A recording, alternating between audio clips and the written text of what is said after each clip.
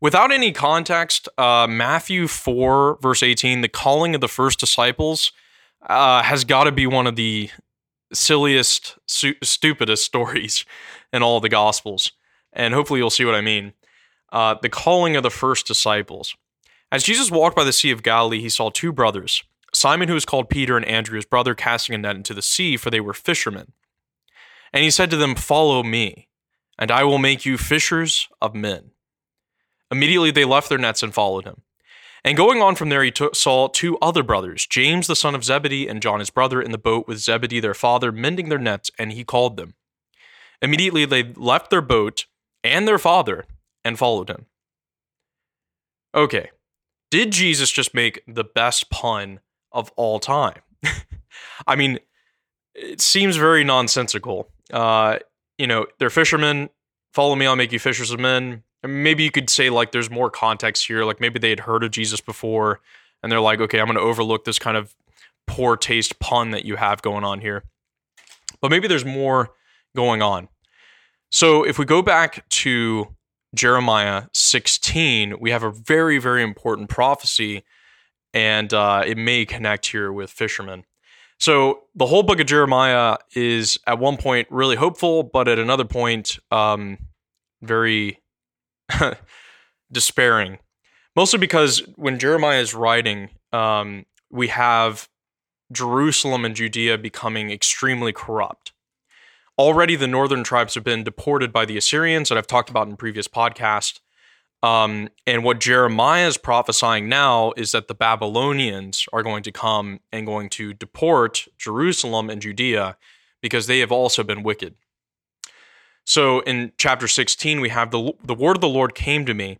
You must not marry and have sons or daughters in this place. For this is what the Lord says about the sons and daughters born in this land, and about the women who are their mothers and the men who are their fathers.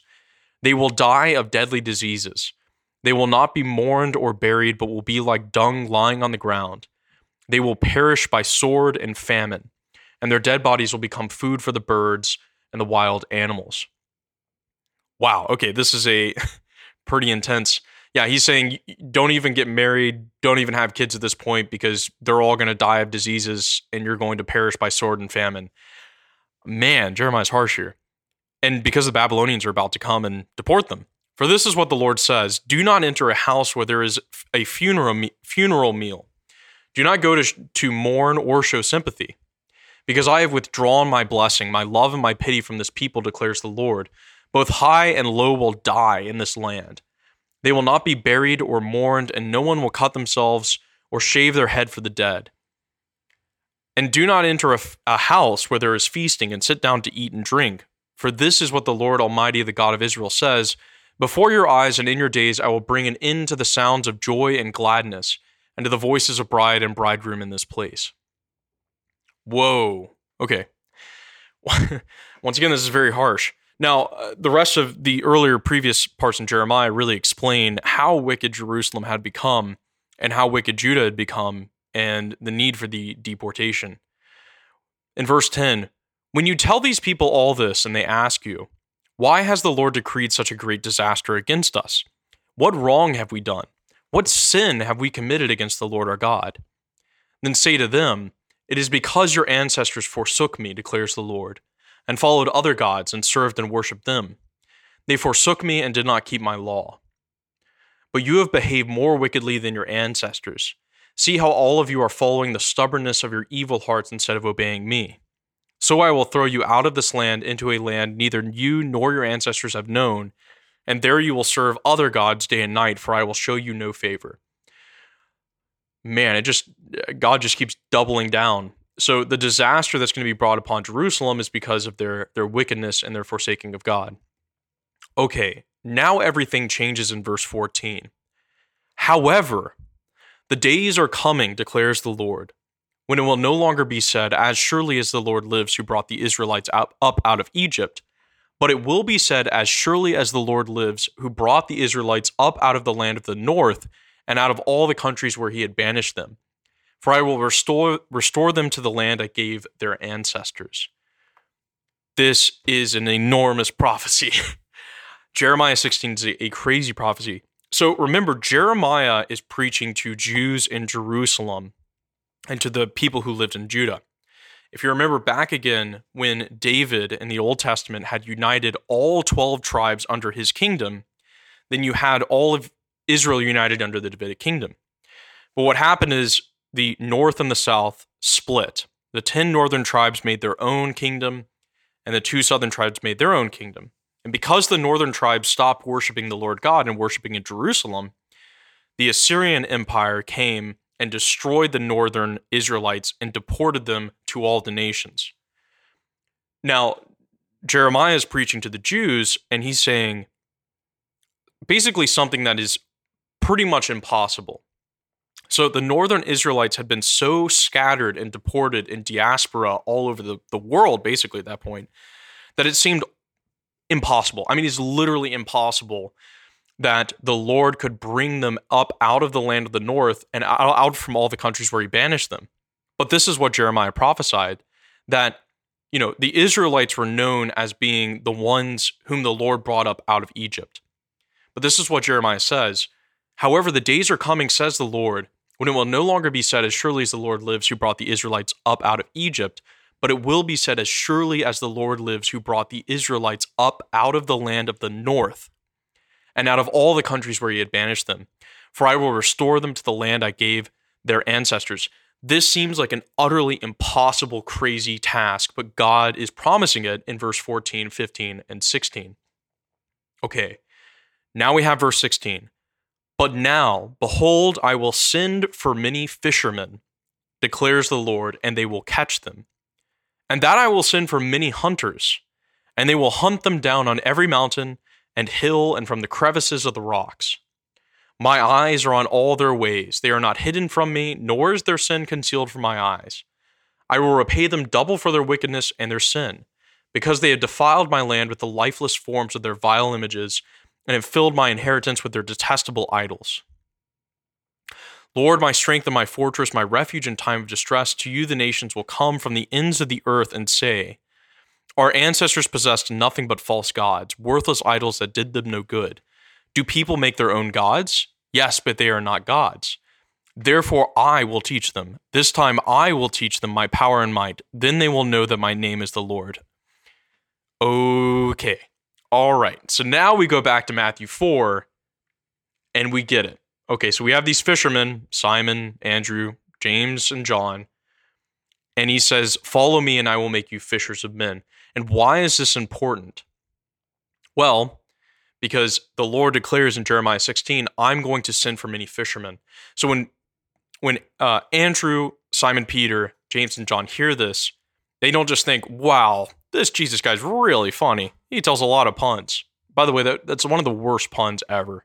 Calling a fisherman, I'm going to make you fishers of men. Just in my opinion. But if it's a reference to Jeremiah 16, we'll let Jesus get away with it here. But no, it's phenomenal. I'm going to send for many fishermen. So what the apostles' mission, what they understand about that is that Christ is calling them to restore the lost tribes of Israel. And this is what in Acts of the Apostles, what the apostles asked, Lord, will you at this time restore the kingdom to Israel? Because the apostles see their role of restoring all Israel as being, why they're there, right? And it's only through the church. Now, how does the church accomplish this? Well, by spreading out to all the world. Here's the if then. If the Israelites are scattered among the nations and it's impossible to even identify them, well, you just got to go out to all the nations. And this is what it says in verse 19. Lord, my strength and my fortress, my refuge in time of distress, to you the nations will come from the ends of the earth and confess that they have nothing but false gods, and the Lord will teach them. So not only is the Lord going to send the fishermen to bring back the Israelites who have been banished, but he's also going to bring all the nations to come to him. So this is what's happening in verse 18 onwards. And in the story right before it, we have, now this is verse 12 in chapter 4. Now when Jesus heard that John had been arrested, he withdrew into Galilee, and leaving Nazareth, he went and dwelt in Capernaum by the sea, in the territory of Zebulun and Naphtali, that what was spoken by the prophet Isaiah might be fulfilled, the land of Zebulun and the land of Naphtali, towards the sea, across the Jordan, Galilee of the Gentiles. The people who sat in darkness have seen a great light, and for those who sat in the region and shadow of death, a light has dawned. From that time Jesus began to preach, saying, Repent, for the kingdom of heaven is at hand. Now Isaiah 9 is also a extremely interesting prophecy. So in Isaiah 9, it's just oh my goodness, it's fantastic. Okay, we'll read some of it. But there will be no more gloom for those who are in anguish. In the former time he brought into contempt the land of Zebulun and the land of Naphtali, but in the latter time he will make glorious the way of the sea, the land beyond the Jordan, Galilee of the nations. The people who walked in darkness have seen a great light. Those who lived in the land of deep darkness, on them a light has shined. And this is the same area where we have, for a child has been born for us, a son given to us. Authority rests upon his shoulders, and he is named Wonderful Counselor, Mighty God, Everlasting Father, Prince of Peace. His authority shall be endless. His authority shall grow continually, and there shall be endless peace for the throne of David and his kingdom. He will establish and uphold it with justice and with righteousness from this time onward and forevermore. The zeal of the Lord of hosts will do this. So, the land of Zebulun and Naphtali, that's quoted here in Isaiah 9. So the land of Zebulun and Naphtali, the actual center point where they intersect, these two tribes, is at Capernaum. And so it's very significant that Jesus makes his headquarters of his ministry in Capernaum in the north country, because that's the spot where the Assyrians began to take take all the Israelites and deport them. And so what Jesus is doing in dwelling in Capernaum, and it's smack dab in between Zebulun and Naphtali in the north country. So remember, keep our map in our head here. Jerusalem and Judea is in the south. Samaria is in the middle of that. And then the north country is Galilee. And so in Zebulun and Naphtali at Capernaum, that's where Christ makes his ministry, because he is going to preach to the lost sheep of the house of Israel. So, I mean, this is, it's the gospel of the kingdom. Christ as the son of David, as the inheritor of the Davidic throne, and he's calling for his fishermen. So Jeremiah 16, Isaiah 9, and it's just a fantastic prophecy here, and it fulfills the hope that the Israelites would have had. It's hard for us who don't live in their context to kind of step into their shoes, but if their hope is for this Davidic kingdom to be restored, it seems like it's only going to be the Jews who are going to be a part of it, because the Israelites are thrown all to the nations. But this is what Jeremiah prophesies, and this now is what Jesus is fulfilling. And you can see that's the reason why Simon Peter, Andrew, James, and John leave everything they have to take on this mission that Christ is claiming to accomplish. So that's going to wrap it up for that. We'll see you in the next one.